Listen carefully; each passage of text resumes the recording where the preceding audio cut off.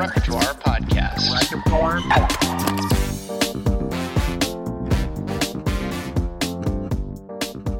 What is up, folks? Welcome back to the Repertoire Podcast, and more importantly, the first solo episode after we're back on a bit of a, just hiatus, a lot of just changes happening with constructing the Total Station Domination course, all of the rebranding, all of the just like links that were broken, and just all the trials and tribulations of changing. We're actually going to talk today about a brand, company, restaurant who had to go through that similar rebranding, and I'm sure they can empathize with what I had to go through, but that's not why you're here. You're here because this is the show where I basically do some monologues, some deep dives, some lesson extracting, I'll call it, from industry news in a way that could potentially offer another perspective. Not saying my opinions are right. These are just my opinions and how I'm kind of looking at how all of these are happening inside of our industry. And hopefully what this does is it helps you become a better thinker, a better professional, and just helps you make decisions throughout your career.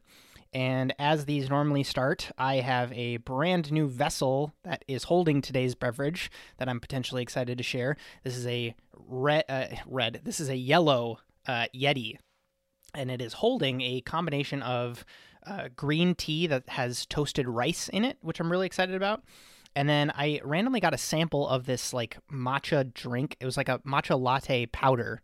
And so I kind of combined the two, and I don't necessarily know if I like it. I think the problem is this is like a really large tumbler thing, and there's too much water. It's too diluted. I think if I'm going to make this again, I need to steep the tea, and then I think maybe just add that to the matcha latte powder stuff. I haven't exactly decided what that might look like, but that's today's beverage. It's inside of a Repertoire yellow Yeti tumbler. Sponsored sip for the ASMR folks. And let's get into, well, you know what? Total Station Domination enrollment has closed. The next cohort is going to happen in August, September-ish. Is what I'm thinking. And during now, when you're listening to this, and then just a quick update, we're going to be launching a couple of extra workshops. One is around promotion. One is around setting up getting a promotion at work. Another one is setting up your brand online using Squarespace. And the really cool offer that I have around that is that I basically want to do it where you enroll in the workshop, and then if at the end you create your website, you get 100% of the workshop ticket price back from me, basically. And the way that works, and like I'll be fully transparent on it, is like Squarespace has a referral program for me. And so the idea there being that like if you want to just learn and you want to take the lessons and you still need to think about it, totally fine. If you take action, it's completely free to you because Squarespace will pay me. And so that's like a cool way for like me to give you folks free value and incentivize you to take action on the learnings, and then also make it so that I'm just not like completely, doing it out of the goodness of my heart. Like this is actually a business generating thing for me. And so just fun things like that Repertoire allows me to do. And so I'm just kind of excited for it and just genuinely curious how you folks take advantage of that. Okay, so to start here, let's transition. I got to make sure that my window settings are right. Okay, cool. So this is, this might be certain folks' favorite part of the show. I need to continue, unfortunately, to be the other side of the coin for Ryan Sutton's horrendously bad takes on the internet. So for those that don't know, Ryan Sutton is the chief critic at Eater. He is not just some random food blogger or some dude on Twitter who's like a pundit who just puts out his thoughts out there. He gets prime real estate on one of the industry's most read websites, Eater.com. And it's in New York, no less, is where he does a lot of his publishing. And for context, for those who haven't heard me rant about Ryan before, I have messaged him on Twitter asking him to come on the show so I can stop doing these monologues, because like at this point it's just free attention for him. I totally understand that. But alas, I have yet to hear from him. And so I have to do these monologues because it's so frustrating to read his writing and how he tries to put lessons out there. I don't even know if you would call them lessons, but he published this piece and it's called American Express Comping, so giving for free, $1,400 Noma pop-up dinners is the chef worship we don't need. So for some background, Amex, American Express, partnered with Noma for a 5-night pop-up series in Brooklyn. So they're coming to Brooklyn. It's 5 nights of dinners. American Express owns Resi. And so on Resi, tickets were apparently only available to Amex cardholders. And you had to be one of their cards that apparently charges one of those like super high annual fees. So like Anna and I have the Delta Sky Miles Amex card, and it's like $95 a year for that. And based on how much we fly and what we purchase, like it more than pays for itself. So it makes sense for us to be on that. The cards that Ryan is saying you had to have had is like the $450 a year all the way up to the $5,000 a year annual fee cards. Also, with this dinner, you could not eat alone. And so tickets were priced at $700 per person. And so that's where he can write his headline saying it's $1,400 dinners. You basically just couldn't eat alone. It was a minimum of 2 ticket purchase. So the drama starts because Rene Redzepi gets COVID. And he obviously is not going to go to that dinner after he's tested positive for COVID. And so what happens is Amex takes all of the slots, all of the positions for the dinner, and says they're free. Chef Rene is not going to be there. It's not the same experience. And that's what Ryan is effectively writing about here. And so he has these like rhetorical questions. They're like bullet points is basically the article. And he's posing these questions to Amex. And so he's writing these rhetorical questions and saying, hey, Amex, and then insert question. And so we're going to attempt to go down this list, answer these questions in a productive and hopefully insightful way for you folks to gain some insight here. So the question from Ryan, quote, if these diners had booked a table at Noma in Denmark, would they have marched into the kitchen demanding to know whether Redzepi was present and insisted on a refund if he wasn't? To be fair, I hear he's often there, end quote. No, Ryan. Well-traveled diners know that chef owners aren't always at their brick-and-mortar restaurant locations. But when you're literally publishing on the ticket page that, quote, chef owner Rene Redzepi and team on site throughout the entire dinner series, end quote, and Rene is not going to be there, now it's false advertising. Now it's mismanaged expectations. You do know there's a difference there, right? Between going to Noma and eating at Noma and going to a pop-up in Brooklyn that is marketed to be Noma, right? It's such a silly question. Think of it like this. If you go to a museum to enjoy the work of an artist, you're not upset that the artist is not there in person, right? You're in person because you trust that the museum staff and the curator and the person who did the lighting, they're going to give you a great experience of that creative work, right? But if you were pitched a fireside chat in LA where the work is also going to be presented as part of a pop-up exhibit, and it's all about that artist being there, and then that artist were to not be there for whatever reason, that's different, right? We can agree on that. Also, the current menu pricing with today's exchange rate for Noma's menu, if you go to Noma in person, is $416 US. This pop-up at $700 per person is nearly twice the price of that, for a range of reasons. One of those being that you actually guarantee that Rene Redzepi is going to be there. So that's my take on his first question. His second question, quote, will American Express start giving away free Teslas if Elon Musk doesn't individually deliver them to folks across the country like Santa Claus? End quote. You know, Ryan, that this is a ridiculous comparison, right? So just for fun, for sake of, devil's advocate here, I tried to Google Elon Musk delivering Teslas, and shocker, nothing shows up, aside from articles about the company's actual delivery schedule, because they're a massive organization that's global.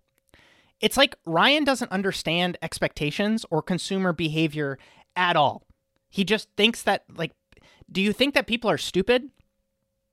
When I buy a Tesla, no part of that monetary exchange includes me crossing my fingers that when I go out into my driveway, Elon Musk is going to be there waiting for me to deliver the key, give me my keys to my car.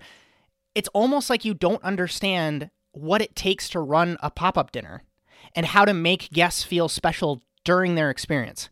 Going around and saying hi to tables and greeting people and having conversations is not even close to delivering cars, because everybody's in one place and you can say hi to, you can do the rounds, you can, shake hands and kiss babies, as they say.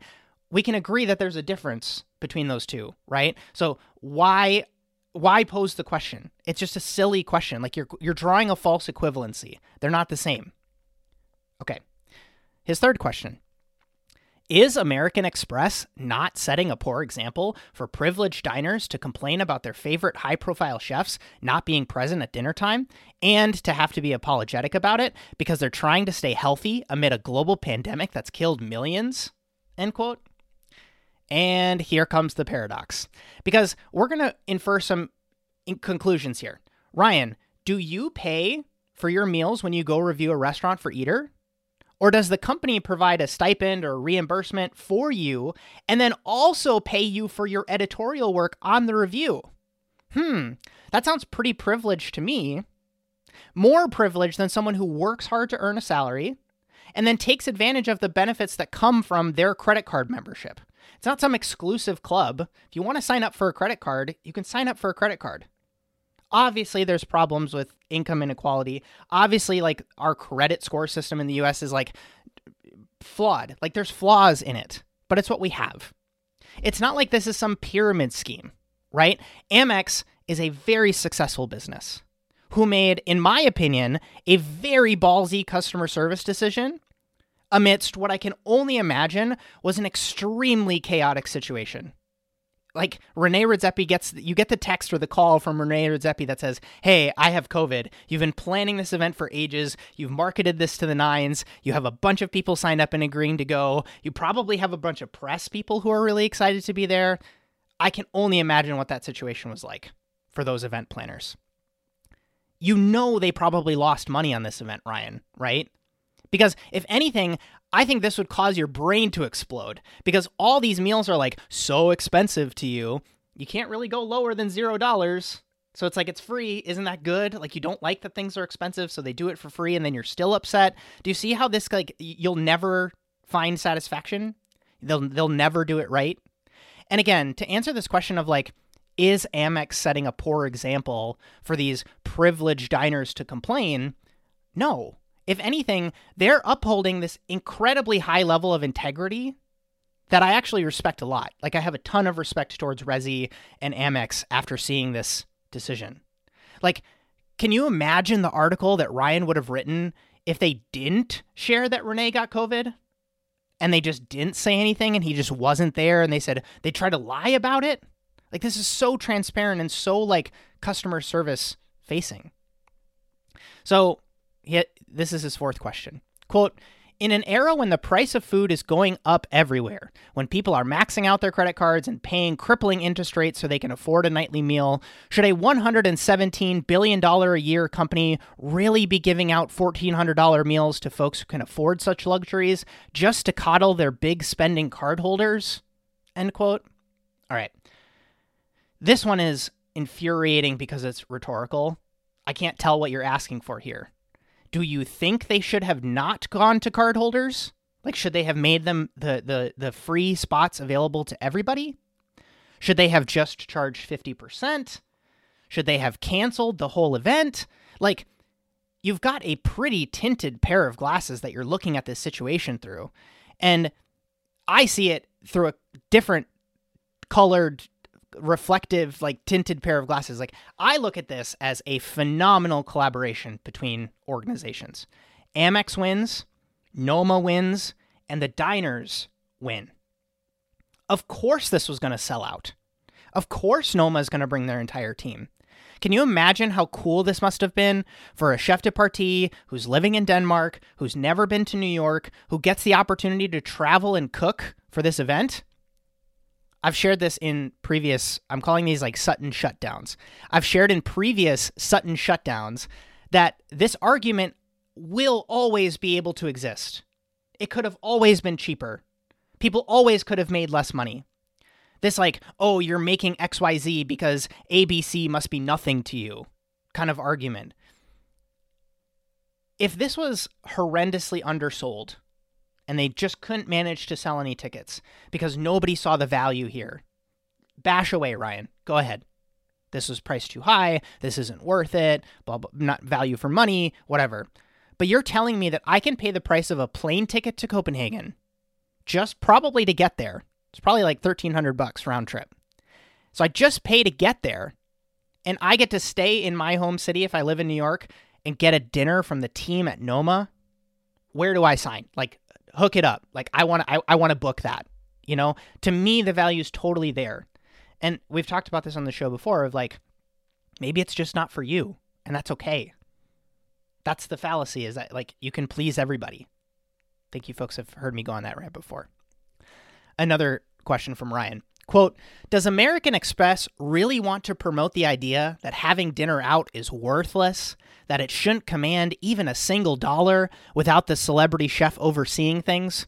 That's not a great signal for American Express to be sending when so many folks undervalue the labor of restaurant work and the millions of people scraping by in agricultural jobs and other professions supporting the larger food system.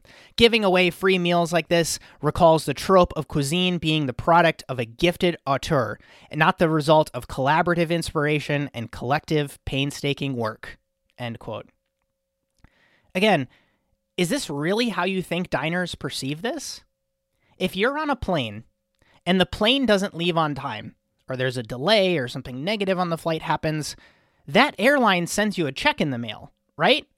There's like entire businesses focused on getting upset and, mistreated travelers their money for when they bought a ticket from Austin to Atlanta and something happened.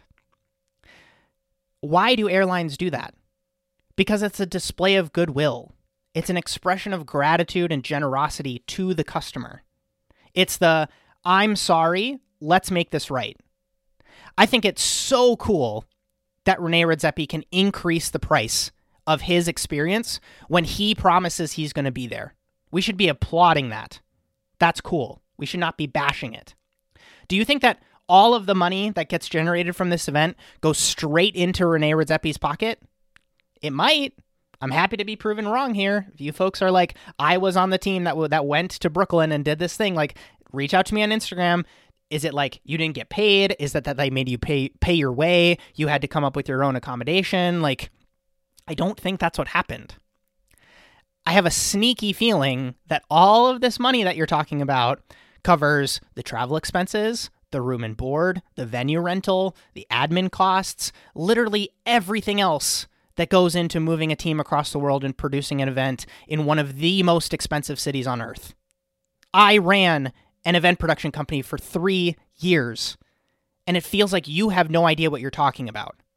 And again, they still did the event with supposedly zero revenue. And so who do you think paid for it, Ryan? Yep, that $117 billion company that was a partner in the project. And so that's the power of collaboration and what happens when you have resources to work with. Folks, we gotta get it out of our heads that money is bad. Money is just a tool. Money is used for good things. Money, when used for good things, is good. Money, when used for bad things, is bad. Do you see that the tool is the same? It's like the intent and the psychology and the means to get to that end that really matter. Can we agree on that? These like psychological biases around money and finance and business can often be really, really crippling. And I hope you can all see that I'm super bullish on making money, because if you're a good person, it allows you to do amazing things. His last question. Quote, one last question for my editor. Next time I miss my weekly column because I test positive for COVID-19, am I supposed to send a note to my readers apologizing for the disruption before giving everyone personalized recommendations and Groupons for sushi Nas? End quote. Oof. Since you brought it up, man, in a previous dot point that you put in this article, let's talk about privilege. Would you say that your writing work requires you to be on your feet, smelling and tasting food, and being around other people? Or could you, if you needed to, write a piece from home remotely on your own time? Of course you need to go to a restaurant to experience the food, to get the context, whatever. That's out of the picture. But you can't tell me that you've gone out to a place and you haven't written about it. Like, you can't tell me you don't have a library of material, or you have thoughts on other things that have happened industry news-wise that you're completely willing to write about and put in your column every single week. Also, I checked, you got COVID in March of 2020 and you wrote about it. And you wrote about ordering takeout. You still did your work. You didn't miss a single weekly publication. I checked. For Renee, he's got to do this work in person. They marketed him to be in person. That's why this was such a big deal. Also, you do realize the hypocrisy in here, right? Literally in the last dot point, you claimed to be this, I'm pro-worker, support the staff, put the staff on the pedestal. And then in this last paragraph, you're literally saying that if you aren't there, the only possible alternative is a cheap and cringeworthy alternative. And so which is it, dude? Are you the gifted auteur in your work? Because that's what you're making it sound like. Whew. Exhale. Deep breath. I know you folks like it when I get spicy at Ryan, but as much of like that side of Justin is one that you don't always see, I get really pissed off when I see someone with his kind of platform spewing this kind of negative and unproductive rhetoric. And so in an effort to help you folks make better decisions and to parse the garbage when you see it, and when you look at this article and you don't just say, oh yeah, that's probably bad behavior, blah, blah, blah, that maybe I should be thinking about it like that. No, like dig into that. Like ask, why is he saying it like this? Does this make sense to me? And again, reflect it off of your values. You might disagree with me. You might disagree with Ryan. You might be somewhere in the middle. If you have thoughts to share on this topic, as always, screenshot this point in the podcast and share your thoughts with me on Instagram. Okay, let's try to do a bit of a transition here. Boom. Okay, cool. Can I transfer over? Okay, cool. I want to do something as part of these, when this whole thing got rebranded and we started calling it the Repertoire Podcast, the real push myself moment was, do I want this to be just about chefs? And most of you folks know that I have this friend in Chris Spear who runs the Chefs Without Restaurants podcast. And I have another friend in Ray who runs Line Cook Thoughts. And I'm like, okay, do I stick with the Line Cooks thing? Do I go with chefs? Do I make this a podcast about chefs? And I started thinking to myself, like, why can't I teach things to other people in hospitality? It's easy to, write the label of chef in a restaurant, but I've been outside of a restaurant for coming up on 5 or 6 years now. And I feel spoken to, I feel like I want more people to be talking about chefs on TikTok and direct to consumer brands and ghost kitchens, cloud kitchens, and other food podcasts and just cool things that are outside of what a lot of other people think of when they think of chef content. And a lot of you folks have been great on sharing the fact that there's nobody else like me doing content out there. And so the way that I define, and this is the first time you're probably hearing it on the show aside from the announcement, is hospitality creators is anyone who I define is working in the hospitality industry who wants to build, impact, or profit. And if that's you, if that resonates, like you want to have, like you ask any chef, I played this out in my head, you ask any chef, what do they want to do with their career? It's usually something around, I want to open my own place. So that's like build. Maybe you're like the Jose Andres route. You want to impact in some way. And maybe you're someone who just wants to profit. Like you actually just, it's, again, this comes back to my thing of like, we got to stop making money a bad thing. So this section of the show is called the Hospitality Creator Spotlight. And so I want to talk about businesses, creators, organizations that are doing just cool stuff. And maybe this puts them on your radar, and maybe this is your next job opportunity. This gives you inspiration for your own thing, or maybe it just connects dots of like, oh, I didn't know that people were doing that kind of stuff. So the first one is talking about Greg Backstrom's new spot. And so he opened this place in Prospect Heights. It's called Patty Ann's. I think it's a riff off of his mom. I think it's his mom's name. And it's slated as a Midwest-inspired, quote-unquote, family restaurant with dishes like cherry ketchup glazed meatloaf, saltine encrusted cedar plank salmon, and short rib pot roast, in addition to a bunch of other cool bakery items and fun cocktails. He's posting on his Instagram about it a lot right now. And so if you don't follow Greg, I definitely recommend you do so. And if you're in the Prospect Heights neighborhood, he's totally taken over that neighborhood. He's the king of that area. And it's just incredibly inspiring to watch him from afar and to build what he's doing in restaurants. So I've had the pleasure of eating at Olmsted. I've eaten at Mise, and now I get to try Patty Ann's next. Okay, another creator who I'm really kind of just keeping an eye on is Thomas Straker on TikTok. And he has garnered over 50 million views for his All Things Butter series on both YouTube and TikTok.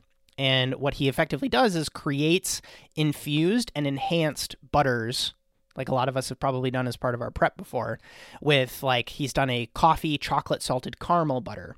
He's done a wild garlic butter, a bone marrow butter, the list goes on. Each video talking about the strategy behind why I think this is performing so well. Everybody, like aside from being, vegan or dairy free or whatever, everybody likes butter. And each video has such a fantastic hook at the beginning where he quenelles the butter and then he just, puts it on something and then takes a bite out of it. And then he says, here's how to make it. And he has this, very soft kind of English accent, very, read my audiobook, please type of, kind of air about him. And it's such a cool idea that I just wanted to like gas him up and, applaud his execution on this idea because it's clearly taken off and it's clearly doing really well. Another creator that I'm keeping an eye on as we kind of stay TikTok, focused here for a second is under the handle Not Yet a Chef is his handle. And we can definitely argue that point if I ever have this gentleman on the podcast. But he talks about restaurants. He talks about fine dining. He's got industry experience, and he seems to be decently well-traveled. Again, him and I haven't spoken yet, but, I shot him a follow yesterday or the day before. Jake is his name, and so I'm just kind of keeping an eye on him. He's about to hit 10,000 followers here, and I'm just excited to see where he goes. So that handle is Not Yet a Chef on TikTok. I'm not on here yet. I don't think I have that page open yet. It's okay. You can't see the visual for this, but there's a friend that I have named Arnold, and he used to work at Atomix, and he's got a great project, series of projects in the works since leaving that restaurant.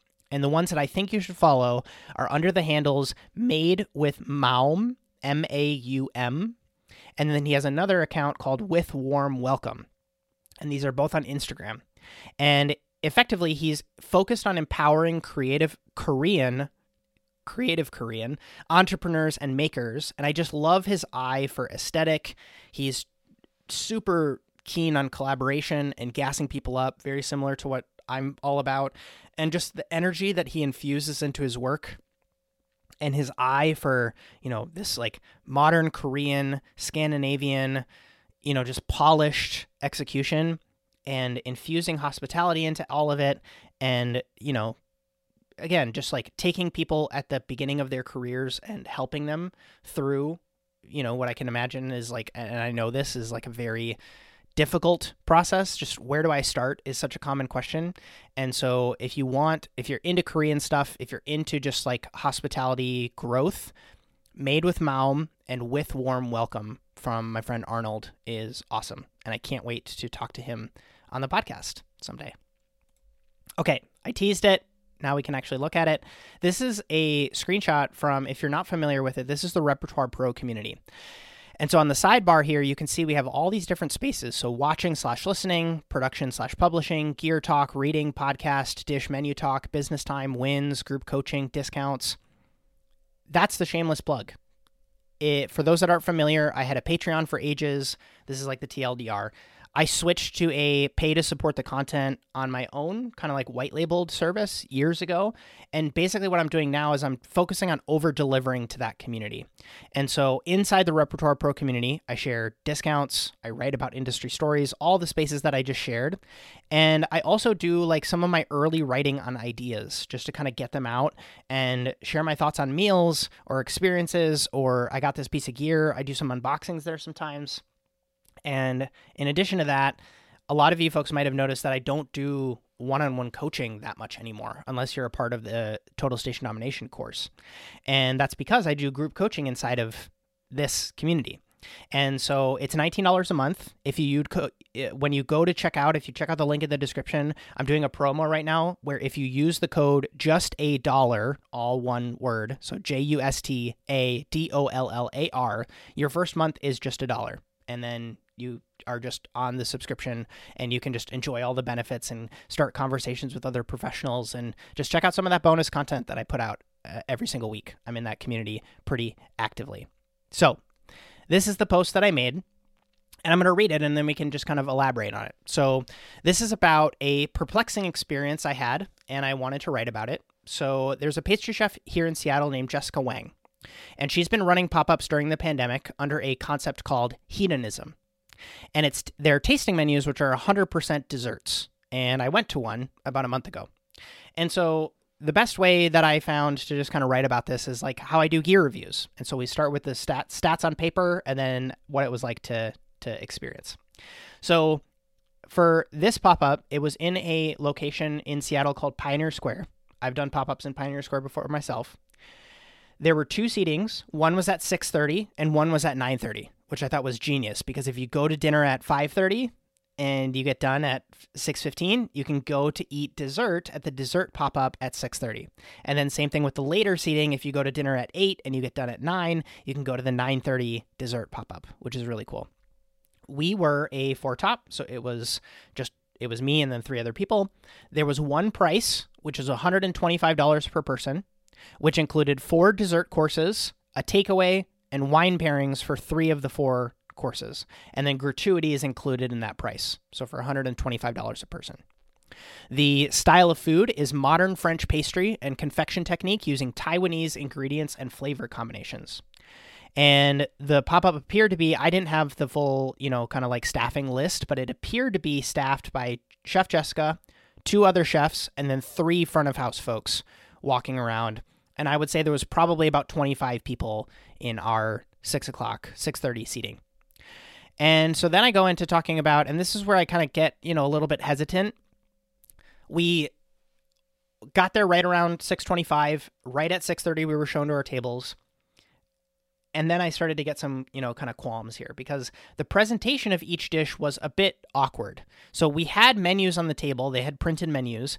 But because each dish had temperature components that were so like last minute, scooping ice cream, chocolate, that kind of stuff, the service of each presentation took like 3 to 5 minutes for the team to get the plates to the entire dining room because it was just kind of a long venue and you had to walk to get to individual tables.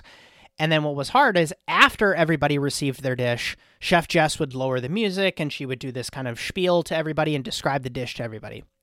And so for us, we were the closest table to the kitchen. And so for all 4 of the dishes, by the time she spoke, we had already finished our dessert because we were trying to enjoy it like right as it hit the table. And what else did I write? Front of house was friendly, but it was so busy that they basically had no time to do thoughtful hospitality. And it was the same with the chefs. I don't think we spoke to any of the chefs because they were so frantic that they didn't just kind of like run any food or talk to any guests. And, listen, I've done pop-ups. I know how frantic and, hard it can be. But the main point of this post and the reason that I created it was that the first and the third dishes were repeated ingredients. And so the first dish was a peanut tuile that was filled with a sweet soy milk mousse. And then the third dish was a cold noodle dish that was topped with a peanut and sesame tuile, which is incredibly similar to the first course. You could tell me they're different recipes. You can tell me they're different techniques, whatever. They tasted very similar. Chef Jess was very transparent with everybody that the cold noodle dish, so that third course, inspired the entire 4-course menu. But should the first course then be served alongside the noodle dish instead of being served alone? Like I was perplexed there. And then I already talked about repeated ingredients. The second and the fourth dishes repeated techniques. And so the second dish was an egg. So it was an egg presentation, and it was kind of coated in this kind of chocolate cocoa butter, and then it was filled with a mousse and a custard kind of combination. And so you crack it open, and then you get to the custard, and then inside the custard is this kind of like fruit mousse thing. So it's like you can crack the shell. It looks like an egg. It's beautiful. And then the fourth dish was a mango, and it was also a custard that was frozen and then had fruit inside, and then it was enrobed again in chocolate and cocoa butter. And so again, these are like, they're fun presentations. They provide this wow factor. They look like a mango, and you kind of crack into it and it exposes the inside. But like doing it twice in one menu, it felt a little like getting the green apple balloon at Alinea, and then 4 courses later, you get another balloon in a different shape, and it's made from peaches instead of green apples, right? And so again, the main point and the reason that I go on this rant is to identify the learnings here. This is not to bash Jessica. Like, I, of course, like have had my learnings in pop-up experiences where I haven't had enough time to talk to guests. I don't think I've done the repeated ingredients thing. Looking at any one of my menus, when I use like butter poached things or grilling, or like you could say, and I talk about this here. So I would approach my pop-ups, especially if I was positioning it as a tasting menu, to not repeat ingredients.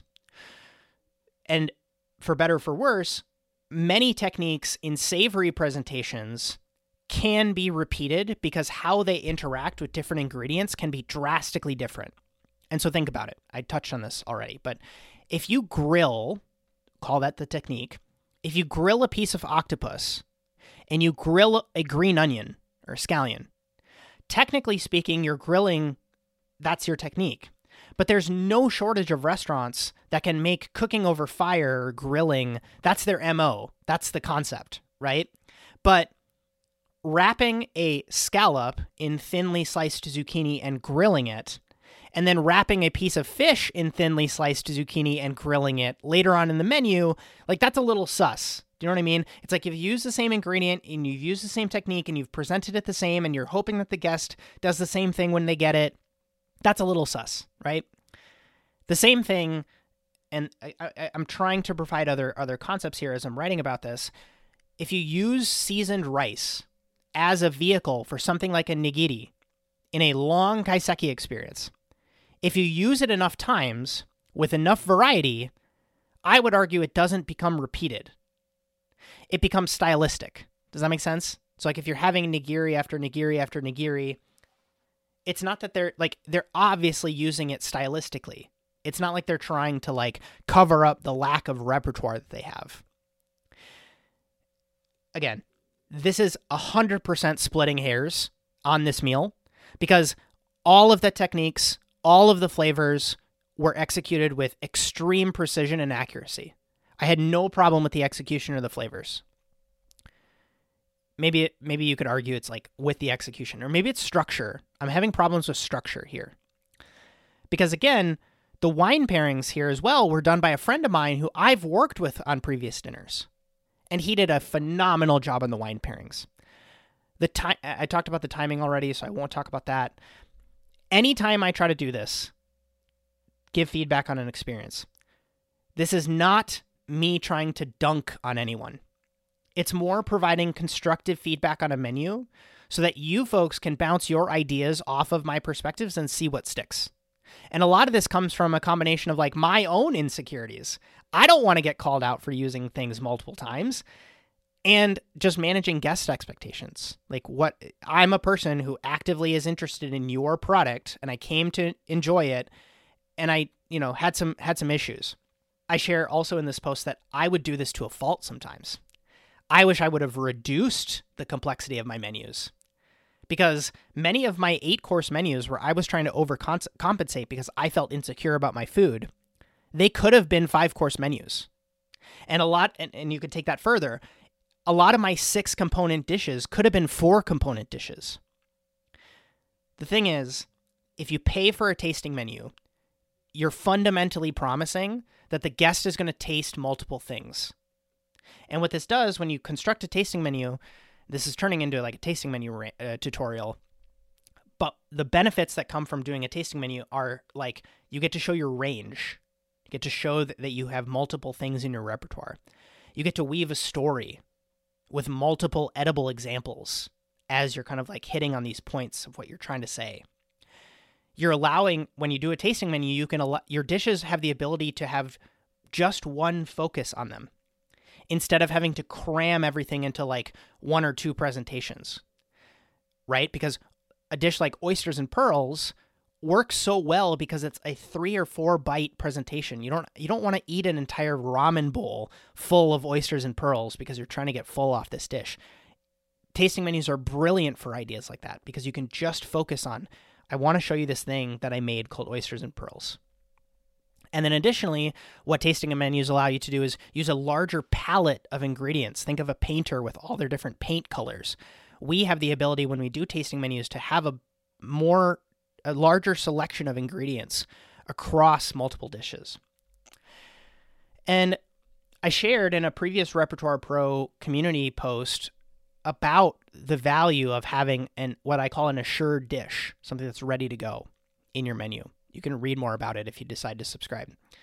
But her second and fourth dishes were that. They were assured courses. They were pre-prepped. They were ready to serve. They allowed for more technical complexity on the dishes. They had buffer time in case something happened. But they were assured dishes. But it's not wise to do an assured dish. And like, that's why I write about these things, because I can get my thoughts more clear and concise.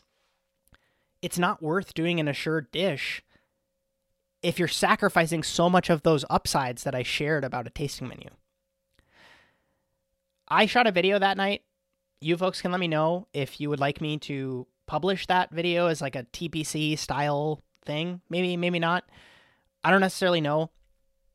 She's clearly still in the pop-up phase, and I know how hard it is to do what she's doing. I just wish like someone would have come to my pop-ups and given me this type of feedback. Everybody who came to my pop-ups, for better or for worse, were like, they either said nothing or they were just like, oh, it was so amazing. Thank you. It was the best, blah, blah, blah, whatever. I think there's somewhere in between where it's like you want feedback that helps you improve. And so this is why I kind of share these thoughts. And so that is a little bit on repeated techniques and ingredients. Let's go to the next point here as we're continuing this solo podcast. Okay. This is a cool story and a concept. This might be a quick hit. I'm just taking some inspiration from this and I wanted to share it with you folks. If you folks remember, I did a TPC episode on a restaurant called Grand Cafe in Minneapolis. Unfortunately, in the fall of 2020, they announced they would not be returning. And they would, because they had to close for a few months, like a bunch of businesses had to do. And so this is not in chronological order, but I'm going to share what they had to do since then and how they've kind of changed and evolved. So they launched something called Grand Cafe at Home, which was super smart. It was a meal kit. It was take-home experiences. It was basically productizing what Grand Cafe does and being able to deliver it no contact, safely, COVID safe. And then they rebranded it, so I had to look at my Instagram feed, and I was like, what's this Paris Dining Club that I'm following? I think they just changed the handle of Grand Cafe into Paris Dining Club. And so they have a new venue. I'm pretty sure it's a new venue. And all the websites had to change. Again, this is me talking about rebranding trauma. And they basically now do a combination of venue rental. They still do the meal kits. They do in-person private events. And they also do content production, all out of the same space in Minneapolis. And so you can probably see from the photos here, you can check them out, Paris Dining Club. It's immaculately decorated. And it just looks like a super fun dinner party space. And so sharing some numbers here with you, because again, we're not afraid to talk about money here on the Repertoire podcast. Booking a private event rental starts at $1,500 plus a per person menu and beverage cost, as well as a 20% hospitality fee. And so those per person fees, it looks like, are 3 courses for $75, 7 courses for $110, and then per person, and then the beverage package is $60 per person. And so I'd have to look at the website to see other specifics, but a little bit to our point on the Amex Noma conversation, if this price point is in line with your target demographic, this might be a fantastic deal for the person that you're marketing this towards. I'm not going to buy this, but like for who it is for, if you have a well-regarded chef cooking for you, the space is taken care of, the food is sorted, the beverages are done. Again, like my event production brain kicks in and I'm like, if you had to coordinate all of that on your own, especially if you don't know events, you don't know hospitality, you'd have to spend hours doing this and bundling it all together. And so them doing the bundling is a fantastic product. And so if you just want the venue, it's $400 an hour with a 3-hour minimum. And you can literally use, if you book the venue, you can use all the tables, you can use all the chairs, you can use all the serviceware, you can use all the props if you want to produce content out of this studio. And I think for those of us who have had experiences with venue rental or private dining rooms, they know you like in your restaurant, if you've worked at a restaurant that rents out the space, that does buyouts, that does private dining room stuff, you look at the numbers and you're like, this is so smart for our business. Because the margins are just there. And I'm sharing this here as, something that I'm taking notes from. I would love to open a space like this in Seattle. And all of this might resonate with you. And you're like, oh, there's like a business opportunity here. Like I'm not squeezing the most out of my space that I could. Here's another cool thing. They do a $150 a month date night monthly subscription service. And so they'll make a meal kit, at home experience, $150 a month, and you get the box just delivered to you. That might be hit or miss. I don't know how well these are selling for them, but they're thinking about consistent recurring revenue models, which is great. I've also just learned this as looking at the site. You can rent the tableware. So they have Bernardode. I always screw up that word. From their Twist line, you have a Villeroy and Bach set. It's just really cool. Like they deliver the plateware with your order. So you want to do the date night and you also want to have really cool china that we would never have this, any other way, but why not? Let's add it. And then they pick up the stuff after the event. So smart. So I'm curious, would you folks consider adding this to your website? Would you add this as a service to your business? If you can get sufficient structures in place, like these forms that they have on the website, if you can have some e-commerce functionality and infrastructure, this could easily help you grow your revenue in your business. And so if this is valuable to you, if you have an unlock that just happened for you, screenshot this point in the podcast and share your thoughts with me on Instagram. Even maybe just send some pictures of I could rent this on Sundays, or I can rent out this plateware that I have. Because again, it might not be for you, but try to identify who are the kind of target demographic points in here that you could potentially cater to and increase your top line. I think this is really cool. Last point, I am so excited for these shoes. On screen right now, I have a brand. It's a new brand, and yes, it does not help that they picked the most generic hospitality name ever. It's called Mise Footwear. And so, again, we've covered the Mise knife bag from Hadley & Bennett, the recipe software that I have recommended from previous guest of the show, Josh Sharkey, called Mise, spelled Meez. And these guys are out of Portland, and they're called Mise, properly spelled Mise. But the coolest part about these guys is the design of these shoes. So it's like a sandal. So folks on screen can see this right now. It's like a red, it's like a sandal that has this flexible, stretchy piece of neoprene on the top, and that wraps over the top of your foot, and then your foot goes into this red sole part. And then you make it a shoe by adding this leather outsole part. And that has a non-slip bottom, and it wipes off super easily, and it's basically all black. So it's black on black, and then the insole is red, like I said, which is so up my alley. That's made for me. And it's a pretty minimal branding on the outside. It says Mise on the side, and then on the back it has that M. They've been pretty wrecked by supply chain stuff. I've been messaging them on Instagram. This is not a sponsored slot. You can literally just pre-order on their site right now, so I can't even tell you folks to buy these even if I wanted to. But I have no doubt that I will do something with Mise in the future. I just wanted to put this on your radar because it's a bunch of smart designers tackling this problem of, can we make a better kitchen shoe? And for me, one of the most popular questions I get from you folks is, what shoes should I buy? And so they're $129. They come in a bunch of EU sizes, so you can get more granularity on your fit. And I basically just can't wait to get my hands on a pair. So that has been episode, I think this is 151 of the Repertoire podcast. If you have questions for me, if you have, feedback you want to share, if you just, loved hearing another solo podcast episode being out there, please share your thoughts with me on Twitter, on Instagram. You could tag me at Justin Khanna, or Join Repertoire is the other handle that we have. And if you want to enroll in Total Station Domination, get on the email list.